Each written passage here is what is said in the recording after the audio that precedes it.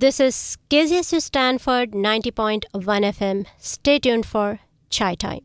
Founded in 2013, Black Lives Matter is a global organization whose mission is simple: to eradicate white supremacy and build local power to end the violence inflicted on Black communities by the state and vigilantes. By countering acts of violence, Black Lives Matter creates the opportunity for imagination and innovation and an improved quality of life for all. Want to really make a difference today? You can start with a generous donation and then learn more about the many other ways you can help. Visit blacklivesmatter.com. That's blacklivesmatter.com. नमस्कार, आदाब, सत श्री अकाल साथियों। ये है KZSU Stanford 90.1 FM। मैं हूँ प्रांजलि और आप सुन रहे हैं चाय टाइम। और चाय टाइम पर आज हमारे साथ एक बहुत ही ख़ास मेहमान है, लेकिन उनसे आपको मिलवाने के पहले मैं भारत रत्न अटल बिहारी वाजपेयी जी की एक कविता आपके लिए पढ़ना चाहूँगी, कुछ पंक्तियाँ, क्योंकि वो हमारे आज की मेहमान पर एकदम सही बैठती हैं। तो अटल जी कहते हैं, बाधाएं आती हैं आएँ, घिरे प्रलय की घोर घटाएं, पाँव के नीचे अंगारे, सिर पर बरसें यदि ज्वालाएं। सब कुछ देकर कुछ न मांगते, पावस बनकर ढलना होगा, परहित अर्पित अपना तन मन, जीवन को शत शत आहुति में जलना होगा, गलना होगा, कदम मिलाकर चलना होगा। बहुत सारे लोग इस कविता को सुनकर वाह वाह करते हैं, लेकिन बिरले ही कोई हैं जो इस कविता को जीने की मादा रखते हैं। और ऐसी ही हैं हमारी आज की मेहमान माया विश्वकर्मा। माया जी, चाय टाइम पर हमारे शो पर आपका बहुत बहुत स्वागत है। कैसी हैं आप? बहुत बहुत धन्यवाद आपका, और इस KGSU रेडियो में आके मुझे बहुत अच्छा लगा। सभी श्रोताओं को मेरा नमस्कार, आदाब, सत श्री अकाल। और आज मैं यहाँ आकर बहुत ही खुश हूँ, स्पेशली कि इतना बड़ा प्लेटफॉर्म मुझे मिला और आप सब लोगों से बात करने का सुअवसर प्राप्त हुआ मुझे आज। बहुत बहुत धन्यवाद माया। और मैं सुनने वालों को बता दूं कि Maya Vishwakarma university of San Francisco में एक उम्दा हाई पेइंग जॉब छोड़कर अपने गांव, अपने देश के लोगों और ख़ासकर लड़कियों और औरतों की मदद के लिए लगातार काम कर रही हैं। उन्होंने अपनी सारी ज़िंदगी उसमें लगा दी है और दुनिया को बेहतर बनाने के लिए वो जुटी हुई हैं। तो ऐसी खास होनहार शख्सियत माया विश्वकर्मा जी आज हमारे साथ स्टैनफर्ड में हैं। चिलचिलाती बाहर धूप है, इतनी गर्मी है माया, और फिर भी आप यहाँ पर आईं, उसके लिए हम तहे दिल से आपका शुक्रिया अदा करते हैं। बहुत बहुत धन्यवाद। ये तो बिल्कुल भी गर्मी नहीं है, इसको लोग खुशनुमा मौसम बोलते हैं। हम तो इंडिया की तपती जेठ की दोपहरी से आके वहाँ के मुकाबले तो यहाँ कुछ भी नहीं है। बिल्कुल, हम लोग वहाँ इतनी गर्मी में और हम बाहर धूप में रहते हैं, राइट, काम करते हैं। तो यहाँ पर जब लोग कहते हैं कि अरे गर्मी है, यहाँ तो लू भी नहीं चलती है। हाँ, यहाँ लू भी नहीं चलती, और यहाँ तो इतने पेड़ पौधे हैं, छाया है सब जगह, तो यहाँ तो एक सेलिब्रेशन होता है। और इंडिया में, भारत में तो हमको आदत है एक्सट्रीम बारिश की और धूप की और ठंड की भी, तो इसीलिए हमको तो अच्छा लगता है यहाँ आकर। तो ये तो मेरे लिए बहुत खुशी की बात है। और माया, एक बात और है कि ये आपका एटीट्यूड भी है, क्योंकि कई बार मैंने देखा है भारत में रहकर भी लोग कई बार कंप्लेन करते हैं, अमेरिका में रहकर भी, लेकिन जहाँ हम हैं वहाँ खुश रहना वो माया की आदत है। तो मुझे याद है कि 2013 की बात है, जब हम अन्ना हज़ारे का यहाँ स्टैनफर्ड कैंपस में प्रोग्राम हुआ था, मैं मॉडरेटर थी और हम मिले थे जी। माया विश्वकर्मा सुकर्मा फाउंडेशन की फाउंडर और प्रेसिडेंट है। मध्य प्रदेश, भारत के जिला नरसिंहपुर के मेहरा गांव की माया लगभग एक दशक से सैन फ्रांसिस्को, कैलिफोर्निया, अमेरिका में रह रही हैं। अपने गांव में हाई स्कूल की पढ़ाई पूरी करने के बाद Maya South Dakota school of mines and technology से केमिकल और बायोलॉजिकल इंजीनियरिंग में PhD कार्यक्रम को आगे बढ़ाने के लिए आई। उन्होंने बाद में UCSF हॉस्पिटल में कैंसर रिसर्च का काम किया, लेकिन उन्हें बुला रही थी लोक सेवा की राह, और उन्होंने बनाई एक organisation, Sukarma foundation. Sukarma foundation is a volunteer driven non profit organisation working on improving the lives of rural Indians, especially the women population. तो माया, राह थी शिक्षा की, पढ़ने की, अमेरिकन ड्रीम को जीने की, और वहाँ से आपने एक अलग ही रास्ता चुना, लोक सेवा का। तो सुकर्मा फाउंडेशन की ये जो फाउंडेशन है वो कैसे बनी और कैसे ये सब शुरू हुआ? देखिए, इसके लिए आपको मैं अतीत में ले जाना पड़ेगा मुझे, क्योंकि तभी हम वो बिंदुओं को जोड़ पाएंगे कि क्यों मैं ऐसा किया और क्यों ये सब चीज़ों में मतलब आई मैं। क्योंकि हम लोग जब हमारे गांव में जब मैं पैदा हुई तो वहाँ लड़कियाँ मतलब बिल्कुल भी नहीं पढ़ पाती थी। मैंने अपने गांव में देखा कि उस समय करीब 1800-2000 की आबादी में मात्र 1-2 लड़कियां ही 10वीं क्लास कर पाती थी, मात्र 1-2 जिनके लोग बाहर रहते होंगे। तो मैं भी उनमें से ऐसी थी। जब उस ज़माने में आज से 40 साल पहले वहाँ हम लोग सिर्फ नदी पर आश्रित थे, वहाँ हमारा किसी तरह का जल और का स्रोत नहीं था। हम लोग बॉर्डर पे रहते थे 2 जिलों की, एक होशंगाबाद नरसिंहपुर और रायसेन की बॉर्डर। अच्छा। तो जो भी गांव हमेशा आप देखेंगे कहीं भी दुनिया में कि बॉर्डर पे रहेंगे, वहाँ पर विकास बहुत ही धीमी गति से या ना के बराबर होता है। अच्छा। तो उन दिनों में हमारा गांव बिल्कुल ना के बराबर, हमको यही लगता था कि हमारा जो गांव है वही पूरी दुनिया है। क्योंकि हम ना कभी गांव से बाहर जाते थे, ना कोई ज़्यादातर हमारे गांव में आते थे, क्योंकि रिश्तेदार आजू बाजू ही होते थे 10 किलोमीटर में। तो उस समय हम सिर्फ नदी पे आश्रित रहने का मतलब है कि हम नदी से पानी लाके घर में खाना बनाना, फिर सारा काम जो था पूरा नदी में करते थे। अपनी गाय को ले जाना, बछड़े को नहलाना, बर्तन, वो सब करना, राइट। और जो आम लड़कियों का जो वहाँ जीवन होता था, वो जीवन ये होता था कि थोड़ी सी भी वो बड़ी हुई 9-10 साल की, तो उसे अपने छोटे भाई बहनों की जिम्मेदारी मिलती थी, घर में खाना पकाना। और उसके माँ का सिर्फ यही कोशिश होता था कि इसको चूल्हा चौका आ जाए और उसके बाद इसकी ठीक ठाक उसमें शादी हो जाए। तो हमारे यहाँ शादी पर सबसे ज़्यादा फोकस होता था, पढ़ाई तो नामात्र था वहाँ पे। लेकिन मेरे साथ में ये था कि मेरा परिवार जो है थोड़ा सा अलग इसलिए था कि मेरी माता जी कभी स्कूल नहीं गई और वो 7 बहन भाई रहे, 3 बहनें बड़ी और 4 छोटे। अच्छा। तो उनके 2 सबसे छोटे जो भाई थे उनमें से एक IAS ऑफिसर बना, एक साइंटिस्ट बना।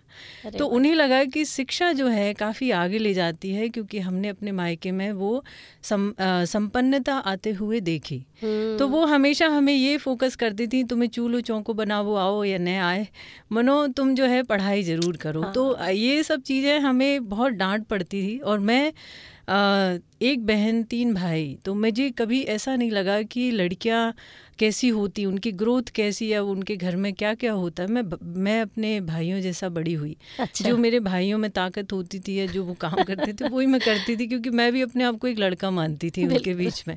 तो वो सारी चीज़ें जो बचपन में मुझे लिया, उससे मुझे थोड़ा साहस मिला। और मैंने मतलब पढ़ने में बचपन में अच्छी थी। हालांकि मैं भी अपनी जो मेरी सहेलियां करती थी वो भी मैं ही करती थी। हम लोग जैसे उपले उठाने चले जाते थे, गाय के पीछे पीछे लकड़ी बीनने चले जाते थे, गेहूं काटने चले जाते थे, उठाने, ये सब बड़े आम काम होते थे और बड़े इंटरेस्टिंग होते थे। पढ़ाई से हटके हम ये सब चीज़ें और भी करते थे। तो उन दिनों में हमको एक कहते हैं कि जब तक लोहा तपता नहीं है आग में, तब तक वो बनता नहीं है। तो सबसे खूबसूरत औजार तभी बनेगा जब उसका सबसे ज़्यादा तपेगा वो। तो हमें लगता है कि हमने जो हार्डशिप बचपन में, क्योंकि मेरे फादर जो हैं वो ब्लैक स्मिथ लोहार रहे, हमने अपने घरों में काम करते हुए देखा और कारीगर कारपेंट्री का काम देखा। छोटी सी ज़मीन थी तो हम खेत में भी काम करते थे गाय वाय को लेके। तो वो सारी जो वैल्यूज़ हैं उसमें हमें ये पता चला कि परिश्रम ही जो है सफलता या जो भी काम है उसकी कुंजी होती है। तो मैंने पढ़ाई में ज़्यादा ध्यान मुझे अच्छा आता था। तो और पूरे मोहल्ले में मैं ये एक ऐसी लड़की थी जो रामायण पढ़ती थी उन दिनों में। 4वीं 5वीं में रामायण पढ़ने लगी थी तो सब लोग मेरे को बड़ा सम्मान देते थे कि ये बड़ा अच्छा पढ़ती। तो उस चक्कर में जो है मेरे को पढ़ने का इंटरेस्ट हुआ। हमारे उन दिनों में हमारे गाँव में कोई भी मीडिया का सोर्स नहीं था, न रेडियो, न न्यूज़पेपर, न लाइब्रेरी, कुछ भी नहीं। स्कूल सिर्फ हमारे यहाँ 8वीं क्लास तक था। अच्छा। तो आमतौर से ऐसा होता था कि 8वीं क्लास तक यदि आपका स्कूल है तो 5वीं में यदि लड़की पास हो गई बोर्ड एग्जाम में तो 8वीं तक जाएगी, नहीं तो 5वीं के बाद उसकी शादी हो जाती थी। तो मतलब 5वीं कुछ साल रुकने के बाद, लेकिन 8वीं के बाद तो पूरा तय था क्योंकि उनका जीवन खत्म। तो इस कारण से मेरे साथ ऐसा हुआ कि 8वीं तक स्कूल था, तो मुझे वो सवाल ये मैंने अपने घर वालों से पूछा कि मुझे आगे पढ़ना है तो मुझे आप मौका दो 2 क्लास और पढ़ने का। तो मेरे मामा थे, उनके यहाँ 2 और क्लासेस थी, 9वीं 10वीं, तो मैं उनके यहाँ जाके पढ़ी। फिर उसके बाद मुझे लगा कि नहीं, मेरे को पढ़ने में बड़ा इंटरेस्ट आ रहा है, तो मैं ना और पढ़ूंगी। तो मैंने अपने भाई को बोला कि चल अपन घर से चलते हैं, अपन खुद कमा खा लेंगे, और लेकिन मुझे को तो पढ़ाई करना और साइंस में पढ़ना है, मेरे को डॉक्टर बनना है या वैज्ञानिक बनना है। तो ऐसा सोच के मेरा भाई मेरे को बहुत सब प्यार करते थे, तो वो ने मेरी बात मानी। और हम दोनों भाई बहन, एक छोटा सा टाउन है हमारे गाँव के पास, साईंखेड़ा, वहाँ छोटा कमरा लेके और रहना शुरू किया। कितनी बड़ी रही होंगी तब आप? मैं 11वीं क्लास में थी। अच्छा। तो 11वीं क्लास में पूरी मतलब ये जिम्मेदारी के साथ हम आए कि हम घर से कुछ नहीं लेंगे, क्योंकि था भी नहीं घर में तो। और दूसरी चीज़ ऐसी कि हम इंडिपेंडेंटली रह के मैं पढ़ाई करूँगी, मेरा भाई कुछ काम ढूंढ लेगा। अच्छा। तो मेरे भाई ने एक पंचर की दुकान खोली उस ज़माने में, और मुझे याद है कि वो पूरे दिन में लगभग 20 या 30 रुपए लेके आते थे, और हम उसमें इतने खुश थे कि मैंने उन दिनों कंप्यूटर ज्वाइन किया। और मैं साइंस की बहुत ही मतलब अच्छी स्टूडेंट रही, तो मुझे पढ़ने का शौक़ था। कंप्यूटर मैंने शुरू किया तो थोड़ा इंग्लिश इम्प्रूव हुई, प्रोग्रामिंग करना शुरू किया, तो उससे कॉन्फिडेंस लेवल बढ़ा। तो मैं 10वीं में जैसे अपने रिलेटिव के यहाँ रहती थी, तो मुझे काफ़ी वहाँ मतलब रोक टोक होती थी, तो उतनी पढ़ाई तो नहीं हुई, तो बड़े कम परसेंट में मैंने पास किया 10वीं, करीब 46%। अच्छा। लेकिन जब 11वीं में आई तो मुझे वो खुला आसमान, खुली हवा, खुला अपना कोई बंधन नहीं, तो उसमें मैंने 46 से 11th में 66 बनाया। अरे वाह। जो कि मेरे लिए खुद के लिए कॉन्फिडेंस बहुत था। लेकिन फिर भी देखिए, गांव में कुछ भी हो जाए, आप समाज के बीच में रहते हैं, रिश्तेदारों के, तो वो हमेशा रोक टोक रहती है, दबाव रहता है कि भाई आपकी तो शादी होनी है कल। तो मेरे साथ भी ऐसी कि 11वीं क्लास में फिर हमारे यहाँ रिश्ते आने लगे, ये वो सब, कि आपकी लड़की पढ़ने में होशियार है, ये वो।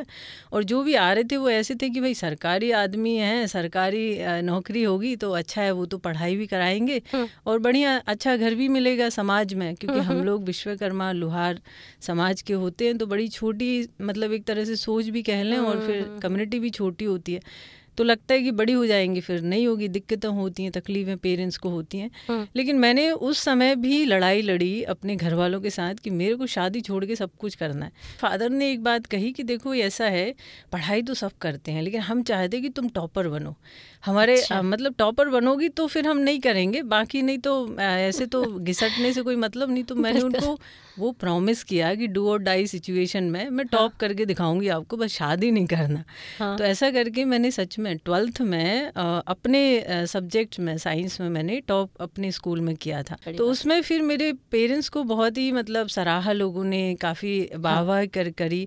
तो फिर मुझे और कॉन्फिडेंस ये मिला कि अब मेरे को कॉलेज पढ़ना है, मेरे को डॉक्टर बनना है एंड ऑल दैट। लेकिन हम लोग गांव के लोग होते हैं, तो इन्फॉर्मेशन नहीं पहुंच पाती है कि डेडलाइन क्या है कॉलेज की, कैसे फॉर्म भरना है, कैसे क्या, क्योंकि अल्टीमेटली आपको पैसा, ट्रांसपोर्टेशन, ये सब तो चाहिए होता है। तो फिर भी मतलब फिर मैंने वहाँ 12th तक स्कूल था एक्चुअली जहाँ हम लोग शिफ्ट हुए थे। तो कॉलेज के लिए फिर आपको दूसरे शहर जाना पड़ता। तो फिर कॉलेज के लिए जगह ढूंढी, फिर वहाँ जबलपुर में आके पढ़ाई शुरू किया। मैंने 2nd ईयर से ट्यूशन पढ़ाना शुरू किया छोटे बच्चों को। अच्छा। तो उसमें मेरी जो इनकम थी वो इतनी होने लगी कि मैं अपनी किताबें, न्यूज़पेपर, इंटरनेट, उस ज़माने में आ गया था, 2000 की बात है ये। और उससे मुझे फिर से अगेन कि वो फ्रीडम मिली कि मेरे को ये भी पढ़ना है, ये भी पढ़ना है। तो मैंने कॉलेज भी बड़े अच्छे टॉपर में की रेंज में ही मैंने किया। और फिर मुझे ये पता चला कि जब आप पढ़ते हो और इंटरनेट से वाकिफ़ होते हो तो आपके लिए कितने रास्ते खुलते हैं। आप डॉक्टर तो नहीं बन पाए क्योंकि रिसोर्सेज नहीं थे, BSc किया मैंने। तो फिर मैंने जबलपुर में ही अप्लाइड साइंस में मास्टर के लिए एडमिशन लिया, जो बायोकेमिस्ट्री में था। तो मैं जब मेरा एडमिशन हुआ तो काफ़ी मतलब मुझे डिस्करेज इसलिए किया कि उसकी फ़ीस ज़्यादा थी। मेरे एक प्रोफेसर थे, पर मैंने फिर उनको बोला कि आप मेरे को पढ़ने का मौका दीजिए और फिर मैं आपको करके दिखाऊंगी कि मैं इसको पढ़ सकती हूँ। तो हम लोग जो मतलब मध्य प्रदेश जो है हिंदी प्रधान राज्य है, और उससे जब हम आते हैं तो एक तो हमारे घरों में पूरी बुंदेलखंडी बोली जाती है, तो बुंदेलखंडी से हिंदी सीखने में भी हमें समय लगता है। और वो सीख जाते हैं तो हमारी जो पूरे पाठ्यक्रम होते हैं वो सारे हिंदी में होते हैं, हिंदी मीडियम में। तो मैंने पूरा ग्रेजुएशन हिंदी मीडियम में किया, साइंस का होते हुए भी। तो आप सोचिए कि मास्टर में जब आपको इंग्लिश में पढ़ाया जाएगा पूरा, तो फिर आप हिंदी और फिर इंग्लिश में आप सोचिए इकट्ठा आपको बड़ी बड़ी मोटी मोटी बुकें हैं जो है आपको इंग्लिश में पढ़ने और लिखने मिलेंगी। तो आप स्वाभाविक है, और सारे प्रोफेसर भी कोई हिंदी में बात ना करें क्योंकि वो भी बड़े सीनियर हैं, तो डेफिनेटली इंग्लिश में ही बात करेंगे साइंस के। तो मेरे प्रोफेसर ने मेरे को ये डिस्करेज किया कि एक तो तुम्हारे पिताजी जो हैं कोई ज़मीन अमीन ज़्यादा है नहीं है, खेती करते हैं, तो उसमें से 10,000 रुपये पर सेमेस्टर कैसे भरोगी, और उसके बाद तुमको हॉस्टल का खर्चा भी देना यहाँ पे। तो लोग क्या होते हैं कि हिंदी मीडियम से आते हैं, डरते डरते पास नहीं कर पाते हैं, फिर ड्रॉप कर देते हैं, फिर पैसा भी ख़राब होता है और पढ़ाई भी नहीं कर पाते हैं। तो मैंने उनको यही बोला कि जहाँ चाय है वहाँ राह है, आप मुझे दीजिएगा समय, मौका दीजिए, मैं करके दिखाऊंगी। तो जब यूनिवर्सिटी में गई तो मेरे सारे बच्चों का ट्यूशन मुझे छोड़ना पड़ा क्योंकि मैं गढ़ा में रहती थी, which is 18 kilometre from university. तो 18 किलोमीटर हमारी कोई बस नहीं जाती थी मेन सिटी से, जाती भी होगी तो 2-3 घंटे में पहुंचती थी। तो हम लोग, जबलपुर जो था वो बड़ा साइकिल फ्रेंडली शहर था, मतलब उस ज़माने में सब लोग साइकिल ज़्यादा चलाते थे, तो मैं भी पूरे जबलपुर में साइकिल चलाती थी। तो जो मेरा कॉलेज था वो तो पास था 2-3 किलोमीटर, लेकिन जब यूनिवर्सिटी हुई तो वो 18-20 किलोमीटर हो गया। तो 20 किलोमीटर आप मान के चलिए, 40-50 किलोमीटर में डेली साइकिल चला के यूनिवर्सिटी जाती थी और वहाँ पढ़ाई करती थी। तो वो सब मेरे पिताजी ने देखा है कि बारिश के दिनों में मैं भीगते हुए जा रही हूँ, फिर आ रही हूँ, तो उनने कहा कि ऐसे नहीं चलेगा, तुमको सही में पढ़ना है तो तुम वहीं शिफ्ट हो, पैसे की चिंता मत करो, हो जाएगा कैसे भी। तो फिर मैं पीजी में थोड़े महीने के लिए शिफ्ट हुई क्योंकि हॉस्टल में वो जगह नहीं मिली। और उसके बाद जो है फिर मैंने वहाँ पढ़ना शुरू किया। तो South India, North India, Kashmir, सब तरह के बच्चे थे वहाँ। तो मेरा भी एक कॉन्फिडेंस अच्छा हुआ कि एक्सपोजर मिलना शुरू हुआ, इंग्लिश पढ़ना शुरू किया और वो सब। तो वहाँ मेरी जो ट्यूशन छूट गई थी, जो मेरी कांस्टेंट आय थी, वो मैंने फिर दोबारा ढूंढना शुरू किया है कि प्रोफेसर के बच्चों को घर जाके कैसे पढ़ाएं जिससे मेरा खर्चा निकले किताबों का। वो काम भी मैंने वहाँ किया कि मैं लंच टाइम में, लोग लंच बच्चे करते थे, मैं 1 घंटे 2 घंटे ट्यूशन पढ़ा के आती थी, फिर क्लास करती थी। तो क्योंकि हमारे हॉस्टल में 5 बजे के बाद बाहर जाना अलाउ नहीं था और हमारे क्लासेस और लैब का टाइम भी 9 से 5 ही होता था, तो बीच में वही टाइम जो होता था 1 घंटे का, उसमें मैं ट्यूशन पढ़ा के करीब मेरी 500-1000 की आय होती थी, जो मेरा पूरा खर्चा चलता था। मैंने घर से कभी पैसे नहीं लिए ज़्यादा। तो वैसा करते करते हमारा सिर्फ 3 सेमेस्टर हमको जबलपुर में करना पड़ा और 1 सेमेस्टर में हम ऑल इंडिया में कहीं भी जा सकते थे, जैसे IIT है, नेशनल रिसर्च है, या कोई भी इंस्टीट्यूट है, वहाँ जा सकते थे अपना थीसिस करने, मतलब डिसर्टेशन। तो सौभाग्य से मुझे एम्स में आने का मौका मिला, मेरा सिलेक्शन हुआ। तो दिल्ली एम्स में तो फिर एक अलग ही समुंदर है वो। तो मैं उसके पहले कभी दिल्ली नहीं गई थी और पहली बार गई तो मेरे लिए अलग ही एक दुनिया थी वो। तो वहाँ कोई हिंदी नहीं बात करता था। तो खैर वहाँ मैंने धीरे धीरे रिसर्च किया और फिर मैंने ये सोचा कि मैं जब भी गांव अपने वापस आती थी, मैं पूरी दुनिया से डिस्कनेक्ट हो जाती थी, क्योंकि वहाँ ना फ़ोन था, ना कुछ भी नहीं था वहाँ इन्फॉर्मेशन का। आप जैसे 4 दिन के लिए आए हैं तो 4 दिन सिर्फ आप गांव में ही रहेंगे, आसपास में कोई भी ऐसी वो नहीं थी कि आप कम्युनिकेट कर पाएँ बाहर। तो मैं मिनिमम टाइम के लिए आती थी। और फिर हमेशा ये भी रहता है, जब आप गाँव में आते, लड़कियाँ बड़ी हो गई यार, ये तो बहुत बड़ी हो गई, अब तो शादी हो जाए इसकी, तो वही अगेन ताने में होते थे। तो फिर मैं फिर भी भाग जाती थी वहाँ से, तो क्योंकि मेरे को रिसर्च करना बहुत अच्छा लगता था। और एम्स में रहते मैंने एक चीज़ और सीखी कि रिसर्च तो अपने आप में ठीक है, आप टॉप नॉच में कर रहे हैं, बड़े बड़े साइंटिस्ट हैं वहाँ, डॉक्टर्स हैं, लेकिन वहाँ जो गरीब से गरीब लोग दुनिया भर से आते थे, पूरे भारत से जो मरीज आते थे, जो फुटपाथ पे सोते रहते हैं, महीनों उनके निकल जाते थे कड़ी ठंड में और ऐसी धूप में पूरा। तो मैं हमेशा जब कैंपस अपने लैब जाती थी तो सुबह सुबह जल्दी जाती थी, तो देखती थी फुटपाथ पे लोग सो रहे हैं OPD में कार्ड बनाने के लिए। तो कभी कभार मुझे जगह बनानी पड़ती थी, मैं पैर किधर रखूं, बिकॉज़ इतनी भी जगह नहीं होती थी वहाँ पे, आप सब लोग जानते हैं, वाकिफ़ हैं। तो मुझे लगता था कि मैं कैसे इनकी मदद करूँ। तो मैं उस ज़माने में थोड़े टाइम बाद मैं एम्प्लॉय भी बन गई थी, वहाँ जूनियर रिसर्च फेलोशिप मिला।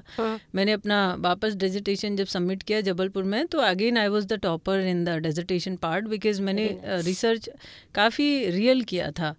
तो मेरे प्रोफेसर जिन्होंने मुझे डिस्करेज किया था, उन्होंने मुझे इतना इनकरेज किया बाद में कि आज भी मैं उनको फ़ोन करती हूँ तो वो मुझे बताते हैं you are my favourite student. तो ये एक उनका हमेशा रहा। एंड फिर उसके बाद वो वाइस चांसलर बने, फिर उसके बाद वो मध्य प्रदेश जल बोर्ड के चेयरमैन बने, but still he remembers me, जो प्रोफेसर SP गौतम है। तो खैर वो सब सबमिट करने के बाद मैंने दिल्ली नहीं छोड़ा, क्योंकि मुझे हमेशा ये लगता था जो शहर आप छोड़ोगे और वापस गांव जाओगे तो आपकी लाइफ वहीं ख़त्म है।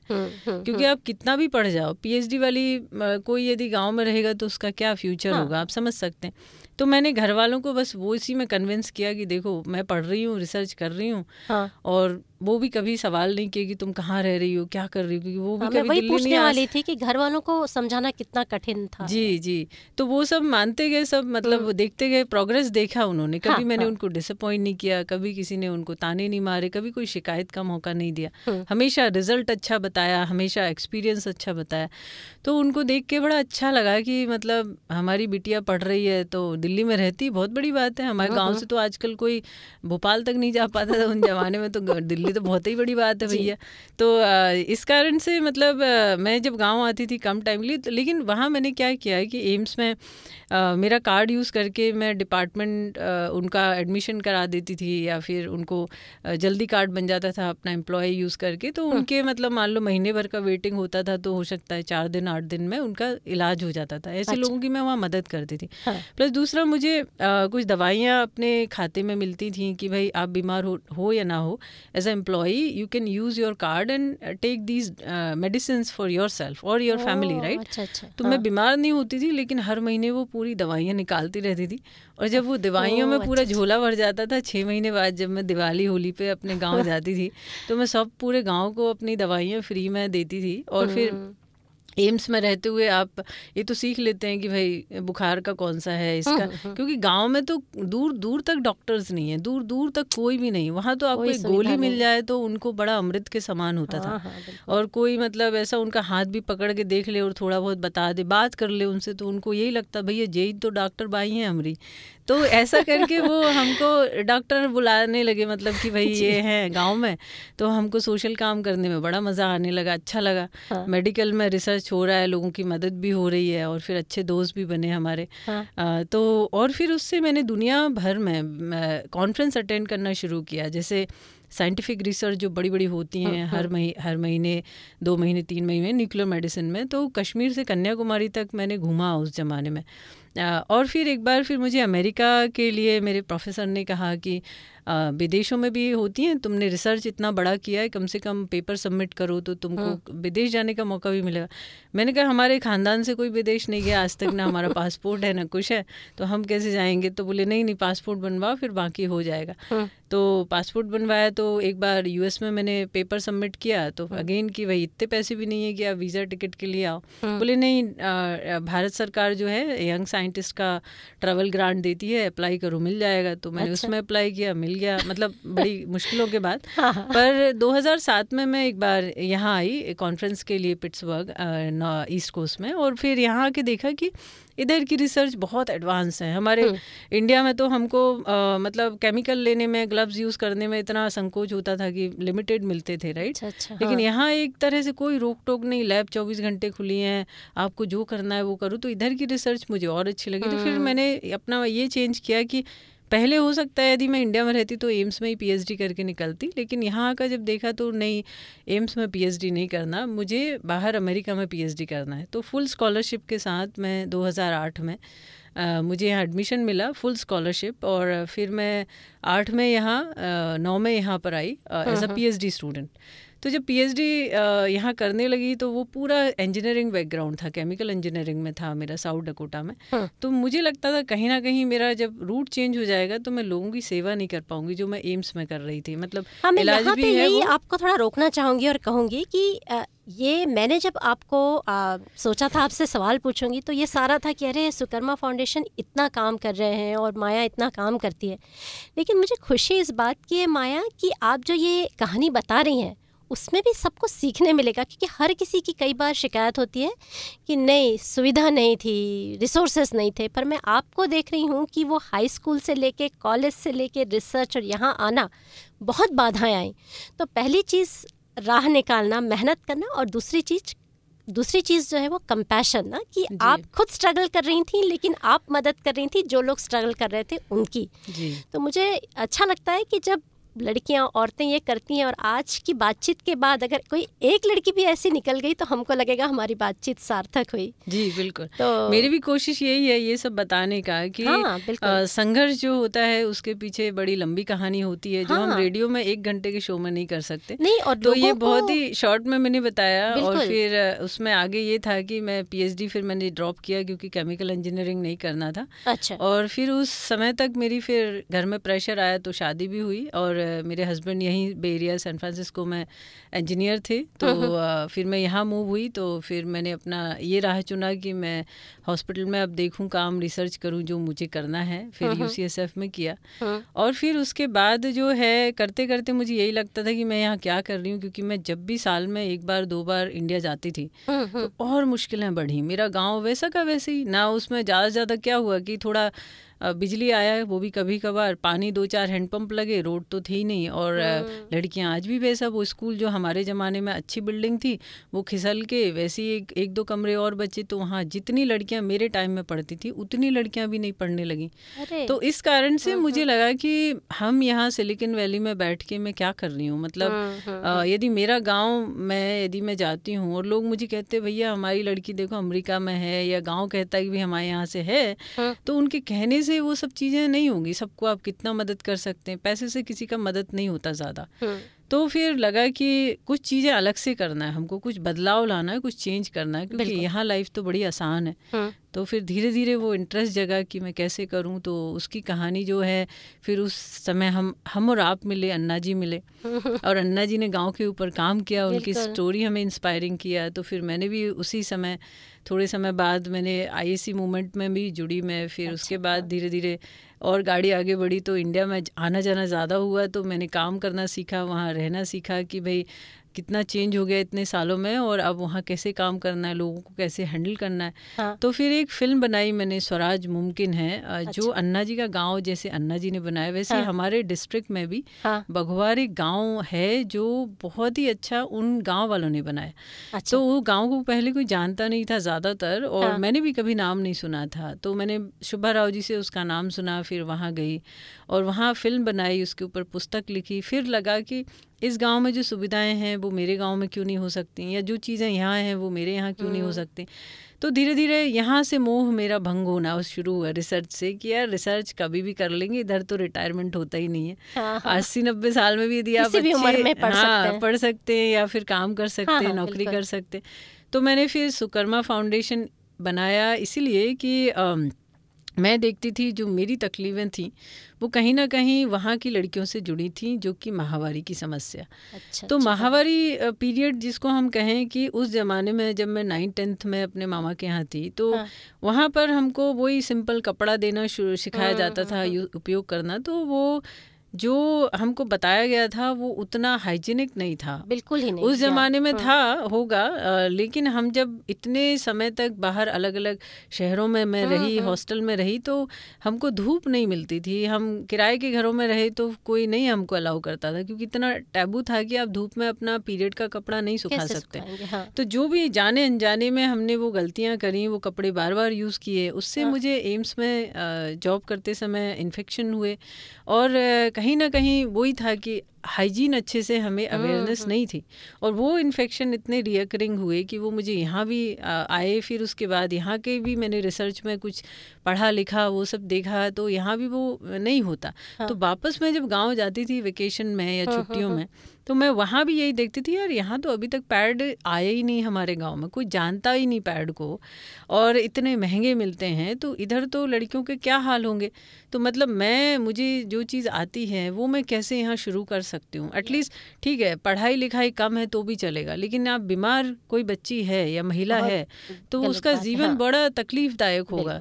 तो वो मैं जब जैसे ज़्यादा सुनने लगी, तो मुझे लगा कि मुझे अपने एरिया में तो कम से कम ये करना है, नहीं तो अपने गाँव में तो करना कितना है। तो फिर वहाँ क्या था, वहाँ हम छोटी जगह का ये होता है कि जो टैबूज होते हैं वो इतने ज़्यादा समाज में फैले होते हैं कि हर कोई इजीली एक्सेप्ट नहीं करता। मैं आज से आपको 8 साल पहले की बात बता रही हूँ। अभी भी बात कीजिए तो लोग इस बात को, लड़कियां शर्माएंगी, झिझकती हैं, मेडिकल स्टोर वाले पेपर में रैप करके आपको देंगे, आप भी सोचती हैं कहीं ना कहीं अरे ये छुपा के रखना है, शर्माना है। हाँ। तो हाइजीन है, अफोर्ड नहीं करने की बात है, प्लस ये टैबू, ये शायद सबसे बड़ी समस्या है जी। तो इसीलिए मुझे लगा कि जो वहाँ संस्थाएं थी वो कभी मेरे कॉज से अलाइन नहीं हो रही थी। मतलब उनके सबके अपने टैबूज थे कि भाई हम ये काम तो बहुत ही ऐसा है कि कन्फ्लिक्शन है, इसमें कन्फ्लिक्ट हो रहे हैं सब लोग, हम नहीं करेंगे जी। तो हमने सोचे चलो हम ही शुरू कर देते हैं। उसमें हमने विश्वकर्मा फाउंडेशन वहाँ बनाया। अच्छा। फिर उसकी मशीनें देखी, फिर जो आपने पैडमैन का नाम सुना होगा उनसे मुलाकात करी, उनके गांव गए, जगह जहाँ उन्होंने शुरुआत करी उससे हमने सीखा। क्योंकि मैं तो रिसर्च में रही तो मुझे इंजीनियरिंग का कुछ नहीं पता, एंटरप्रेन्योरशिप का नहीं पता। हाँ। कैसे दुकान चलाना है वो नहीं पता, कैसे बेचना है। तो पर ये है कि जहाँ पर मतलब आपको रहता है कि नहीं आपको करना ही है तो आप उसके पीछे ही लग जाते हैं। मैंने कभी वो हार नहीं मानी। तो इसलिए मैंने फाउंडेशन बनाते ही सबसे पहला प्रोजेक्ट मेंस्ट्रुअल हाइजीन का लिया। और उसका करने का कारण बस यही था कि हम, जैसे मैं गांव में जाऊं, मेरे गांव में, तो मैं बोलूं दुकान वाले से कि भैया तुम पैड क्यों नहीं रखते, तो वो कहते भाई इधर कोई खरीदत नहीं है कि इतने महंगे मिलते हैं और फिर हम लाके का कर रहे थे। तो अच्छा। और फिर वो महिलाओं से पूछो कि क्यों तुम पैड काहे नहीं खरीदो, तो वो बोली कि भाई हमें शर्म लगा तो उतना मतलब रखते ही नहीं है। हाँ। तो चिकन और एग वाली प्रॉब्लम थी। हाँ, अंडा मुर्गी वाला। तो हमने को लगा कि क्यों ना हम यहीं लोकल मैन्युफैक्चरिंग शुरू करें और उसको यहीं ऐड करना शुरू करें, यहीं की महिलाओं को रोजगार दें। क्योंकि हमारे एरिया में वैसे रोजगार भी नहीं है ज़्यादा महिलाओं को। खेतीबाड़ी प्रधान हमारा जिला है। हाँ। और खेती के समय ही उनको रोजगार मिलता है ज़्यादातर। और ज़्यादातर महिलाएं मतलब अपना घरों में ही रहती हैं जी। तो इसलिए हमको लगता था कि रोजगार की भी ज़रूरत है और ये अवेयरनेस की भी ज़रूरत है, एजुकेशन। तो फिर जो फैक्ट्री शुरू की हमने एक छोटी सी नरसिंहपुर में, और वो आज भी चल रही है और अब काफ़ी बड़ा हो गया काम तो। लेकिन उस ज़माने में हमने जब शुरू किया था तो लोगों में एक्सेप्टेंस नहीं था। मतलब हम बात करते थे तो लोग भाग जाते थे। हाँ। महिलाएं सुनती नहीं थी, लड़कियां शर्मा जाती थी।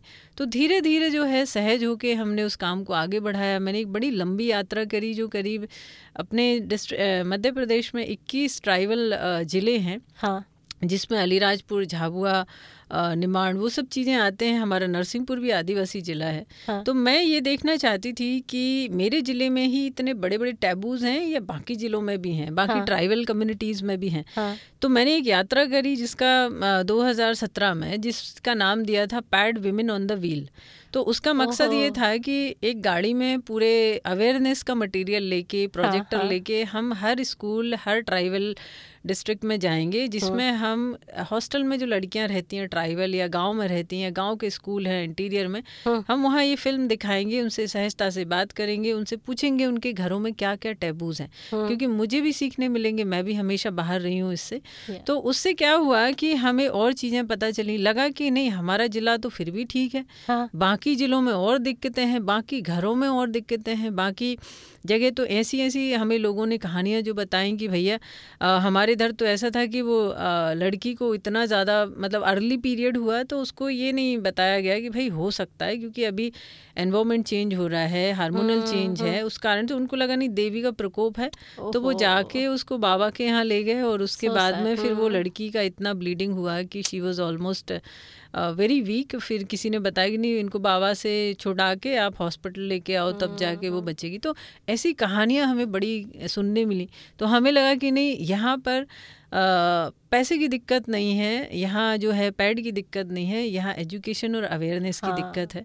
तो हमने फिर एक तभी से हम वहाँ पर ड्राइव शुरू करते हैं कि हर स्कूल में जाके हम लोग एक वर्कशॉप करते हैं, रियल में लड़कियों को बताते हैं, पैड बताते हैं, वो तो है ही, और उससे रोज़गार और अवेयरनेस और ये सब चीज़ें होती हैं। तो ये विश्वकर्मा फाउंडेशन का पहला प्रोजेक्ट रहा जो चल रहा है अभी भी। और जहाँ आपने हाइजीन की बात की, अवेयरनेस की, मैंने देखा मेरी माँ भी इन सब एरियाज़ में काम करती हैं, पुणे के एक छोटे से गांव में करती थी।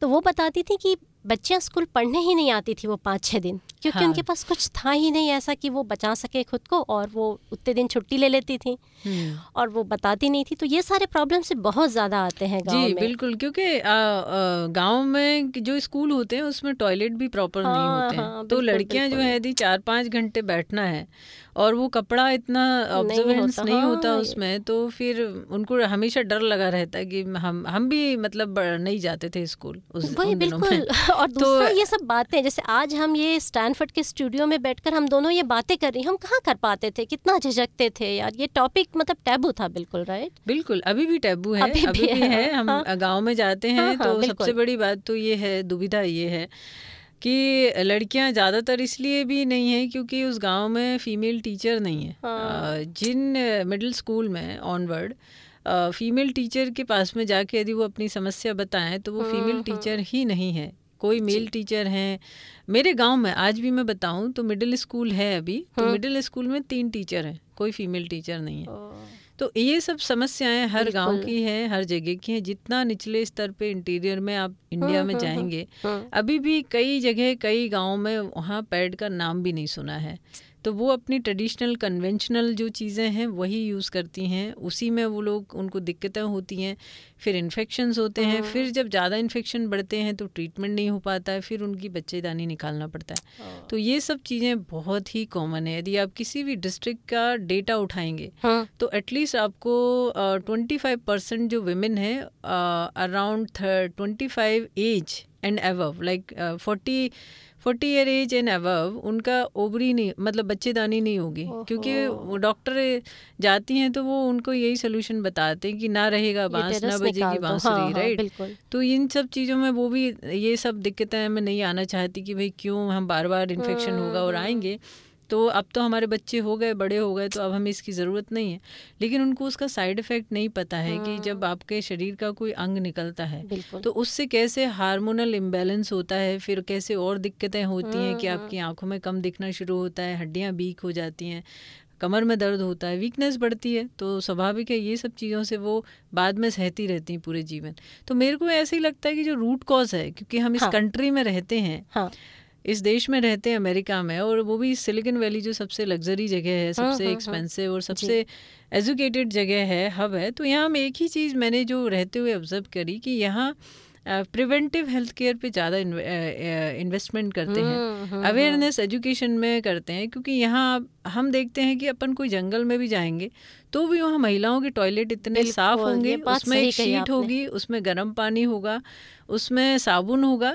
तो वो प्रिवेंटिव केयर है जिससे आपके इन्फेक्शन कई हद तक रुक जाते हैं। आप यदि लड़की बाहर निकलेगी तो वो 100 बार सोचेगी, महिला बाहर निकलेगी 100 बार सोचेगी कि हमको बाथरूम मिलेगा कि नहीं मिलेगा। बिल्कुल, यहाँ तो वहाँ तो हर बाथरूम में आपको पैड मिलेगा, टैम्पन मिलेगा, रखे रहेंगे ऑफिसेस में, सब जगह। भारत में तो बाथरूम ही नहीं मिलता, बाथरूम ही नहीं मिलता। और हम भारत की बुराई नहीं कर रहे हैं, वास्तविकता ये वास्तविकता है। और ये एक कहीं ना कहीं ये बड़ा मतलब एक ये भी है कि यदि हम वो प्रिवेंटिव केयर पे बात करें तो शायद इतनी हमको मुश्किलें, इतनी समस्याएं ना आए। तो समय लगेगा क्योंकि हम डेवलपिंग कंट्री हैं, अभी एजुकेशन और हमें रोटी कपड़ा मकान से हम जूझ रहे हैं। तो धीरे धीरे होगा, लेकिन हाँ ये सतत प्रयास है जो हम सब कर रहे हैं। तो जब आपने वहाँ पर फैक्ट्री खोली तो वहीं उत्पादन किया, वहाँ प्रोड्यूस होते थे, आप बांटती थी? और कम होते हैं, हाँ ऑफ कोर्स होते हैं, और अब तो ज़्यादा जगहों पर जाते होंगे। पहले आपने अपने गांव को ही लक्ष्य बनाया? जी, गांव को लक्ष्य और पूरे ज़िले को हमने बनाया। गांव में मैंने ये किया कि देखो इंडिया में हमको एक आदत है कि कोई भी चीज़ फ्री होगी तो ही हम उसको एक्सेप्ट करेंगे, सरकार फ्री देगी तो ये वो एटीट्यूड में आ गया है।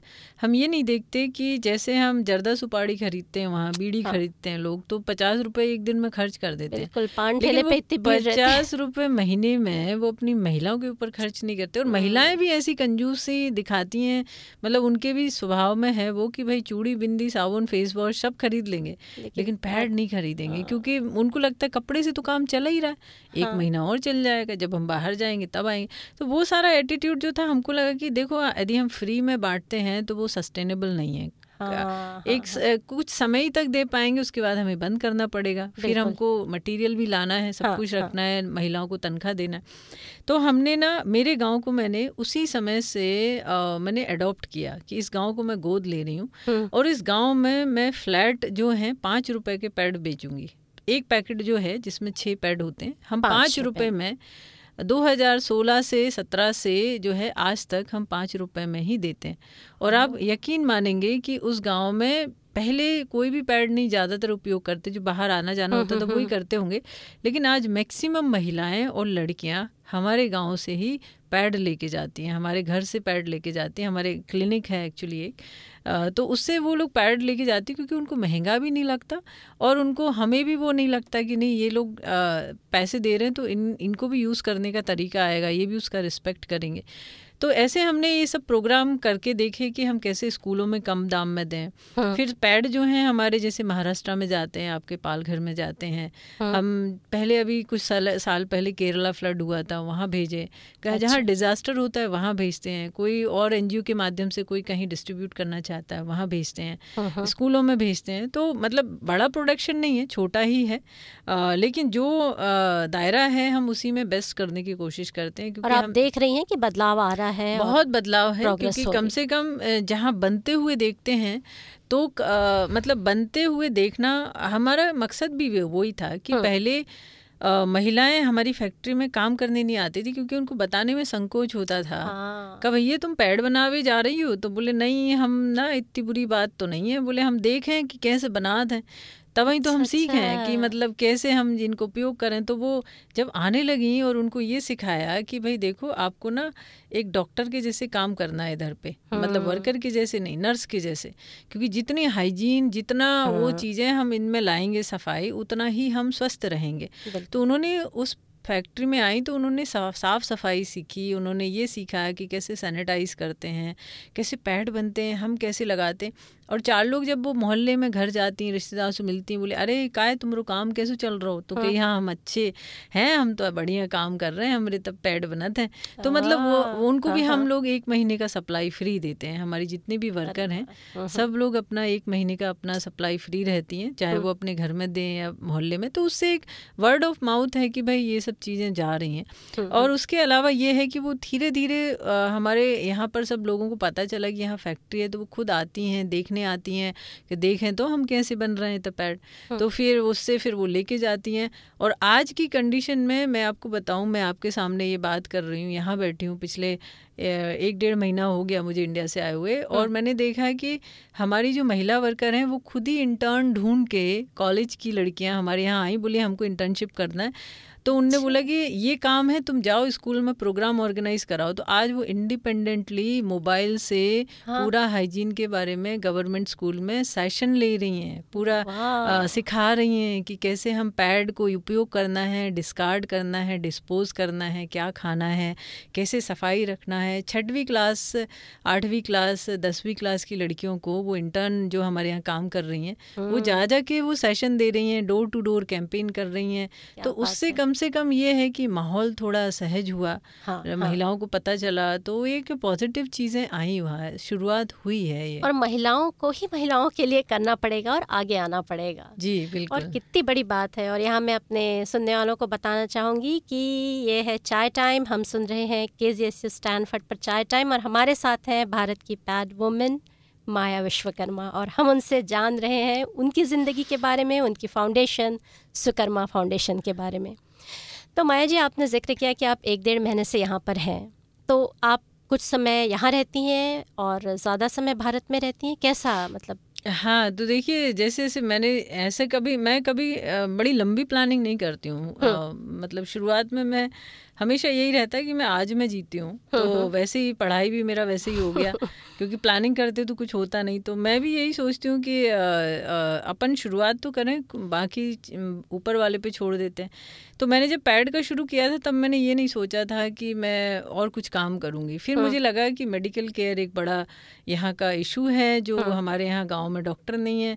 तो फिर मैंने पैड के बाद एक दूसरा प्रोजेक्ट शुरू किया, टेलीमेडिसिन, क्योंकि अभी जो है जब से जियो शुरू हुआ तब से हमारे इंटरनेट आने लगा वो डोंगल वाईफाई में। अच्छा। और उसके साथ हमने डॉक्टरों को जो बाहर के डॉक्टर हैं उनको हमारे गांव के लोगों का इलाज होने लगा।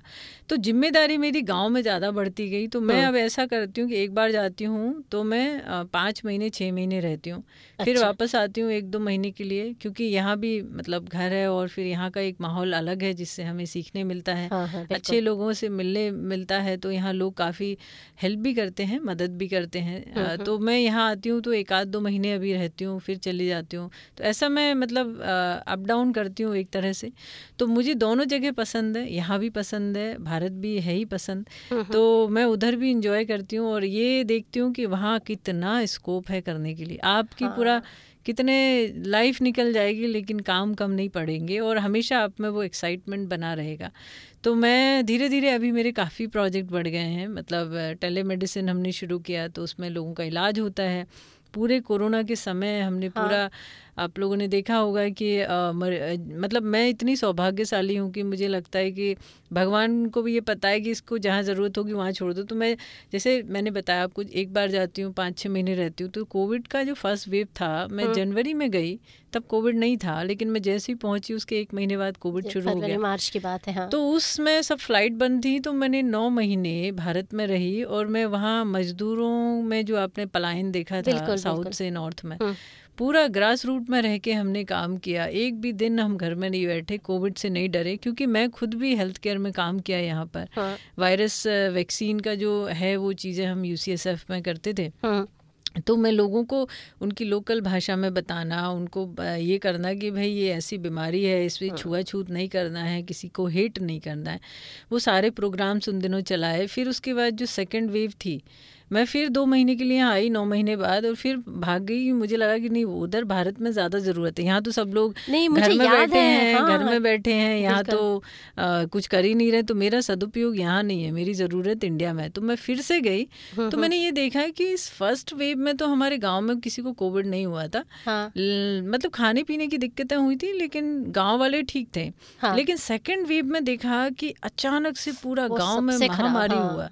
तो हमारा क्लिनिक जो था, हमने कभी भी एक भी दिन के लिए बंद नहीं किया। मतलब उस समय हमने डॉक्टर्स दुनिया भर के जोड़े, हमारे यहाँ जितने अमेरिका में डॉक्टर हैं, ऑस्ट्रेलिया में, कनाडा में, सब लोगों ने मेरे फेसबुक से जिन लोगों ने भी देखा, सब ने हमको मदद के लिए हाथ बढ़ाया और हमने सबको मतलब सबका सदुपयोग किया और वहाँ के मरीजों को हमने बहुत सारे डॉक्टर्स को दिखाया। और उस हमारे छोटा सा क्लिनिक जिसमें मात्र 3-4 लोग ही काम करते हैं, स्टाफ नर्स और डॉक्टर्स और वो सब, तो देखा कि हमने पूरे गांव के लोगों को हमने उसी क्लिनिक में उनको ठीक किया कोविड होते हुए। हमें पता है कि इनको कोविड है, लेकिन हमने एक भी दिन ब्रेक नहीं लिया। लोग हमको बोलते थे तुमने वैक्सीन नहीं लिया, तुम्हारे स्टाफ ने वैक्सीन नहीं लिया, इनको कोविड हो जाएगा। लेकिन आप विश्वास मानेंगे कि मेरे मम्मी पापा भी मतलब उसमें उस दौरान हमारे घर में ही है वो क्लिनिक, तो एक्सपोजर होता था, बहुत ही क्लोज था, हम भी दिन भर वहीं रहते थे, लेकिन किसी को कोविड नहीं हुआ। बिना वैक्सीन के हम सब सरवाइव किए, हमारा स्टाफ सरवाइव किया और पूरे गांव की और आसपास के लोगों की हमने जानें बचाई। ऊपर वाले ने बचाई, हम क्या करेंगे। हम तो सिर्फ एक हम मेहनत करते हैं और अच्छे दिल से काम करते हैं ना, तभी ऊपर वाला साथ देता है। और माया, मैंने उस समय आपके हर पोस्ट को देखा। मैं तो बहुत मैंने मदद भी की कई जगहों पर, और मैं देख रही थी न केवल आप पर आपके साथ जुड़े हर कोई, दे वर सो गिविंग, और इतनी जगहों पर इतने आप लोग कैंप्स लगाते थे, मदद करते थे जी।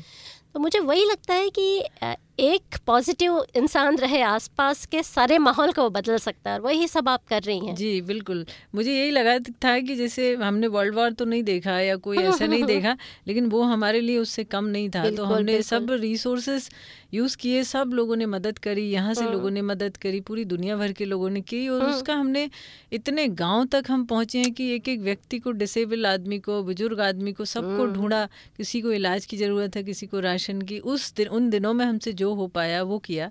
और आज देखिए कि इतना पॉजिटिव माहौल है वहाँ पर कि आज आप किसी से भी आप हमारे ज़िले में जाके नाम पूछ लीजिए, आप भोपाल में नाम पूछ लीजिए, सबको पता है। तो कहीं ना कहीं मेरे को लगता है कि सब ऊपर की कृपा होती है कि आप आज भी मैं आपके सामने बैठ के बात कर रही हूँ, और वो क्लिनिक जो है अभी भी सुचारू रूप से चल रहा है और लोगों की और मतलब आस्था बढ़ी है। और उससे ये पॉजिटिव इम्पैक्ट आया कि मैं अब जो भी थोड़ा कहती हूँ करती हूँ लोग मानते हैं उन चीज़ों को, तो इम्पैक्ट मुझे लगता है मेरा वहाँ ज़्यादा है। तो हमने वही कोविड के दौरान कुछ और प्रोजेक्ट भी किए कि हमें लगा कि सरकारी स्कूल के जो बच्चे हैं वो तो बेचारे स्कूल बंद हो गए, तो वो तो अपने घरों में बैठ गए, उनके पास मोबाइल नहीं, टैबलेट नहीं, तो वो साल भर स्कूल ही नहीं गए, तो वो तो सब भूल जाएंगे। और फिर उसके अलावा जो महिलाएं हैं वो भी कुछ नहीं कर पा रही थी, तो हमने सेंटर खोले कुछ। एक हमने हमारे गांव के पास जो जहां मैंने पढ़ाई किया साईंखेड़ा में, वहां हमने एक कंप्यूटर सेंटर खोला कि हम जो बच्चे पे नहीं कर पाते हैं या जिनके घरों में मोबाइल या लैपटॉप नहीं है किसी भी प्रकार का, उनको हम फ्री में निःशुल्क सिखाएंगे। तो हमने शुरुआत उससे करी थी, और आज बिफोर एंड आफ्टर जो स्कूल है, कितने बच्चे हमारे सेंटर में फ्री में कंप्यूटर सीखते हैं, महिलाएं सीखती हैं। फिर जब हमारा वो सेंटर खुला तो हमने वहाँ कई चीज़ें रखी, जैसे पैड रखे, कॉन्सेंट्रेटर हमारे पास कोविड में बहुत ज़्यादा थे जो हमारे गाँव में उपयोग नहीं हो रहे थे, तो हमने एक फ्री में लाइब्रेरी बनाई कि जिसको भी कॉन्सेंट्रेटर की ज़रूरत है आज भी आप वहाँ से फ्री में ले सकते हैं, और फिर जब आपका काम हो जाए आप वापस कर दीजिए, कोई पैसा नहीं लेते। और उसके अलावा फिर महिलाएं हमारे पास बहुत काम मांगने आने लगी, उनको लगा कि ये दीदी इतना काम करती, इनके पास बहुत वैकेंसी होंगी। तो वो हर कोई कहा है कि हम इधर काम करते थे, कोविड में निकाल दिया, उधर उनके घरों में काम करते थे, उनको निकाल दिया। तो हमको तब ये लगा कि ये कोविड का तो अता पता नहीं कितने साल रहेगा, क्या रहेगा, लेकिन ये महिलाएं कैसे सर्वाइव करेंगी। तो हमने सोचा कि क्यों ना इनको ऐसा कोई स्किल सिखाया जाए जो कोविड आए कुछ भी आए ये घर में बैठ के अपना रोजी रोटी कमाए। तो हमने उनको सिलाई सिखाना शुरू किया है कि आप ना हमारे यहाँ आओ सेंटर में, हमने ट्यूटर लगाए, मतलब जो टेलर है वो लगाए फ्री में। आपको जितने महीने सिलाई सीखना है, आप ब्लाउज बनाना सीखो, सूट बनाना सीखो, और फिर आप 4-5 हज़ार की जो मशीन है वो खुद से खरीद के, या हमारी भी कोई मदद हो हम कर सकते हैं, तो वो लेके आप घर में कम से कम आप कपड़े सिलना सीखो। तो आप सोचिए कि आप वो घरों में 4-5 हज़ार 10 हज़ार महीने का कमा सकती हैं, और उनको घर छोड़ने की ज़रूरत नहीं, बच्चे छोड़ने की ज़रूरत नहीं, खाना बना सकती हैं, परिवार को पाल सकती हैं, और अपना घर में भी रह सकती हैं। तो ये वो सेंटर भी आज भी चल रहा है जिसमें हम अभी तक हज़ारों महिलाओं को ट्रेनिंग दे चुके हैं निःशुल्क, और बच्चों को दे चुके हैं। तो ऐसे ऐसे मेरा काम बढ़ते ही जा रहा है, तो इसीलिए मुझे लगता है कि अभी भी मतलब ज़्यादा समय की वहाँ ज़रूरत है। और यहाँ पर मैं ज़रूर बताना चाहूँगी कि आपकी वेबसाइट है sukarmafoundation.org जी, राइट। तो अगर आपसे लोग जुड़ना चाहें या कोई भी मदद करना चाहें, और यहाँ पे मैं यही पूछना चाहूँगी कि फिर ये सब सस्टेन कैसे करते हैं आप लोग, यहाँ से फंडिंग वहाँ से मतलब कैसे हो पाता है, क्योंकि पैसा तो लगता ही है इन चीज़ों में। जी देखिए, पैसा लगता है, बिल्कुल लगता है, और उसमें क्या है, इसलिए हमने ना पार्शियली सस्टेनेबल प्रोजेक्ट बनाया। मतलब ऐसे हैं कि कुछ प्रोजेक्ट में जिसमें हम 100% फंड्स करते हैं, जैसे वो सेंटर है जो चलता है फ्री में ट्यूटरिंग वाला। लेकिन हम जो अस्पताल है उसमें हम क्या करते हैं कि मिनिमम 60 रुपीज़ पर पेशेंट कंसल्टेशन लेते हैं, विच इज़ लेस देन $1। तो मतलब $1 से कम में हम एक मरीज का ट्रीटमेंट करते हैं, दवाई ऊपर से रहती, तो वो कम से कम उसमें हमारी थोड़ी सी मदद होती है। और बाकी जो डोनर्स हमारे इंडिया में हैं, जो मेरे इतना बड़ा सर्कल है, उनसे मदद मांगती हूँ। किसी को यहाँ से करना है वो यहाँ से भी कर सकते हैं हमारी वेबसाइट पे जाके। और उसके अलावा पैड भी ऐसे ही हैं कि हम लोग जो कमर्शियल लोग लेते हैं उसको भी हम मिनिमम उसमें ही देते हैं, तो उससे भी थोड़ा पार्शली वो प्रोजेक्ट चलता है। तो इसी कारण से कुछ लोग यहाँ से देखते हैं। मैं वॉलंटियर हूँ फुल टाइम अपने फाउंडेशन में, क्योंकि मेरे हस्बैंड जॉब करते हैं, तो उन्होंने कहा है कि तुम करो काम। और उसके अलावा मैं खुद भी मदद करती हूँ कि जैसा भी हो, जितना भी हो, जैसा अपना चले ये। और हमारा कोई एडमिनिस्ट्रेशन कॉस्ट नहीं है, हमने किसी को भी एडमिनिस्ट्रेशन में हायर नहीं किया। मतलब ये अकाउंटिंग वगैरह सब मेरे हस्बैंड यहाँ करते हैं, तो किसी को पैसा देना नहीं पड़ता। यहाँ पर सारे वॉलंटियर्स ही हम काम करते हैं। और उसके अलावा इंडिया में जो हैं हमारे जितने एम्प्लॉई हैं सब महिलाएं हैं, जो फैक्ट्री में काम करती हैं, जो टेलरिंग में काम करती हैं, जो कंप्यूटर सिखाती हैं, जो अस्पताल में काम करती हैं। हम सिर्फ उन्हीं को पे करते हैं और किसी को पे नहीं करते हैं, क्योंकि हम जब तक ज़्यादा लोगों को हायर करेंगे तो ज़्यादातर लोगों की जो NGO की जो कॉस्ट होती है वो एडमिनिस्ट्रेशन में ज़्यादा जाती है, लाइक 10-20% एडमिनिस्ट्रेशन कॉस्ट होता है, पर हमारा वो वो ज़ीरो है, आप जितना भी देंगे वो पूरा 100% हम उनकी सैलरी में ज़रूरतमंदों की या हम प्रोजेक्ट में ही खर्च करते हैं, और बाकी जो रहता है वो हमारे जो ऊपर के एक्सपेंसेस होते हैं उसका पैसा हम खुद देते हैं, या हमारे जो यहाँ की टीम मेंबर है वो खुद अपना खर्चा करते हैं। तो इस कारण से हमारा अभी तक चल पा रहा है। और आपने एक चीज़ और देखा होगा कि जो भी सेंटर हमने शुरू किए उसका मल्टीप्लाई नहीं किया, उसका कारण भी यही है कि हम एक प्रोटोटाइप बनाना चाहते हैं और उसको सस्टेन करके देखना चाहते हैं कि ये कितना यूज़फुल है और कितना सस्टेनेबल वायबल है और ये लंबे समय तक हेल्प कर रहा है कि नहीं कर रहा है। तो इसलिए अभी तक हमने सिर्फ नरसिंहपुर ज़िले में ये एक सेंटर ही खोले हुए हैं।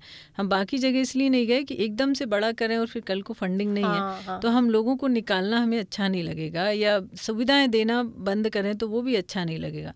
नहीं, पर एक बार ये अच्छे से सेटल हो गया तो देन आप ट्रेन कर सकते हैं, अलग अलग जिले ये सब चीजें कर सकते हैं। बाद में यदि रहा, क्योंकि इंडियन गवर्नमेंट भी बहुत ही स्ट्रिक्ट है एनजीओ को लेके, आप देख रहे होंगे आसपास की बहुत ही ज़्यादा स्ट्रिक्ट है कि वो बहुत ही उनके चेक्स एंड बैलेंस हैं, तो हम लोग ज़्यादा यहाँ से भी मदद नहीं ले सकते।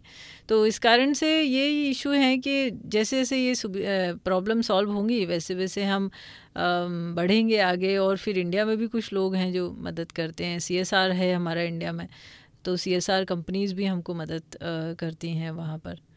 बहुत बढ़िया जी।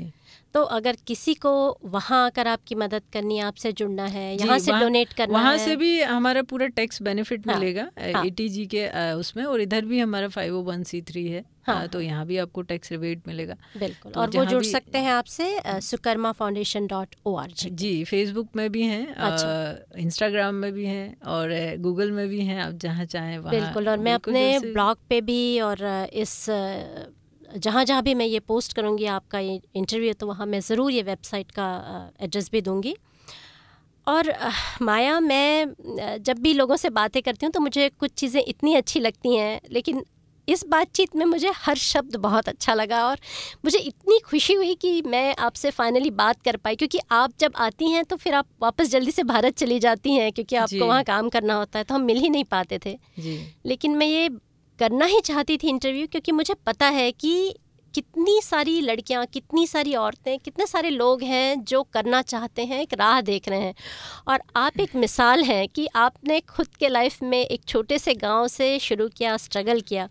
और वो गीतकार शैलेंद्र जी का गाना है ना, किसी की मुस्कुराहटों पे हो निसार, किसी का दर्द मिल सके तो ले उधार, जीना इसी का नाम है जी। तो मुझे लगता है कि ये जो जीना है ये आप लोगों को सिखा रही हैं, तो आप न केवल मदद कर रही हैं पर आप प्रेरणा भी दे रही हैं। तो आप जाते जाते हमारे सुनने वालों को, और लड़कियां ही क्या, लड़कियां लड़के हर तरह के लोगों को क्या कहना चाहेंगी कि कैसे क्या करें, कैसे बदलाव लाएं, कैसे शुरू करें? देखिए, मैं मतलब यही कहना चाहूँगी कि मुझे ऐसा लगता है, और मैंने अपने दिमाग में भी ऐसा बैठाया हुआ है कि जो हम कहते हैं अगला जन्म पिछला जन्म, कुछ नहीं होता है। हमारे उसमें जो कहावत में हम कहते हैं कि इस जन्म में अच्छे कर्म करो तो अगला जन्म में अच्छा होगा। तो मुझे लगता है कि जो जन्म है वो यही है, इसमें आज आप जो करेंगे उसका परिणाम आपको कल जो मिलेगा वो मिलेगा। तो इसलिए मैं आज में विश्वास करती हूँ और आज में ही मैं काम करती हूँ। और मुझे नहीं लगता है कि इस काम को करने का कोई समय होता है। हम इस जगह बैठ के हम अधिकतम आपके लोगों में से यही सोचते हैं कि नहीं, आज बच्चे बड़े हो जाएंगे फिर करेंगे, या फिर रिटायरमेंट हो जाएंगे तब करेंगे, या सर्टेन अमाउंट होगा हमारे पास तब करेंगे। लेकिन वो समय जो है कभी नहीं आता है। और मैं इसमें भी बिलीव करती हूँ कि आपके पास लाइफ में 3 चीज़ें कभी इकट्ठा नहीं होती हैं, जो है आपका समय, आपकी एनर्जी और आपका पैसा। तो ये 3 चीज़ें कैसे एक साथ नहीं रहती हैं कि जब आपके पास समय होता है तब आपके पास पैसा नहीं होता, जब हम अर्ली एज में रहते हैं। जैसे मैं अभी 20s के 20 to 40 में हमारे पास समय और पैसा दोनों नहीं रहता, और 40s में जब हमारे पास पैसा आता है तो फिर हमारे पास समय नहीं रहता। और जब हम 60s या 70s में अच्छी खासे अपने स्टार्टअप बना लेते हैं या कुछ कर लेते हैं यहाँ पे, तब सोचते हैं यार कि हम इंडिया में जाके काम करेंगे। फिर लगता है कि नहीं यार, हम तो बीमार पड़ गए, हम तो बिस्लरी की बोतल लेके घूम रहे हैं हर गांव में, तो हम रह नहीं सकते। तो तब आपके पास एनर्जी नहीं रहती। तो मुझे लगता है कि जब ये तीनों आपके अलाइन हो जाएं डॉट, वो आज ही होते हैं और आज ही आप कर सकते हैं। तो आपको ज़रूरी नहीं कि वहाँ जाना है या कुछ करना है, आप यहाँ से भी जो कंट्रीब्यूशन है आप बच्चों को सिखा सकते हैं, क्योंकि यहाँ तो बच्चे मैंने देखा है कि ऑलरेडी अवेयर होते हैं, कम्युनिटी के उसमें सब लोग जाते भी हैं, करते भी हैं। तो मैं यही कहना चाहूँगी कि इंडिया में अभी ये ट्रेंड कम है, मतलब बड़े बड़े शहरों में है, पर गांव में तो बिल्कुल ही नहीं है। वहाँ सोशल सर्विस का मतलब होता है कि आप मंदिरों में जाओ, सेवा करो, या फिर भागवत कथा में जाके वहाँ भंडारा कराओ, ये वो। लेकिन मुझे लगता है कि वहाँ के बच्चों में, वहाँ के स्कूलों में भी हमें ये सिखाने की ज़रूरत है कि यहाँ जैसे बच्चे सर्विस करते या जो सोच रखते हैं कम्युनिटी को लेके, वो सोच हमको वहाँ भी डेवलप करनी होगी। और उसमें ज़्यादा आपको एनर्जी रिसोर्सेस नहीं लगते हैं।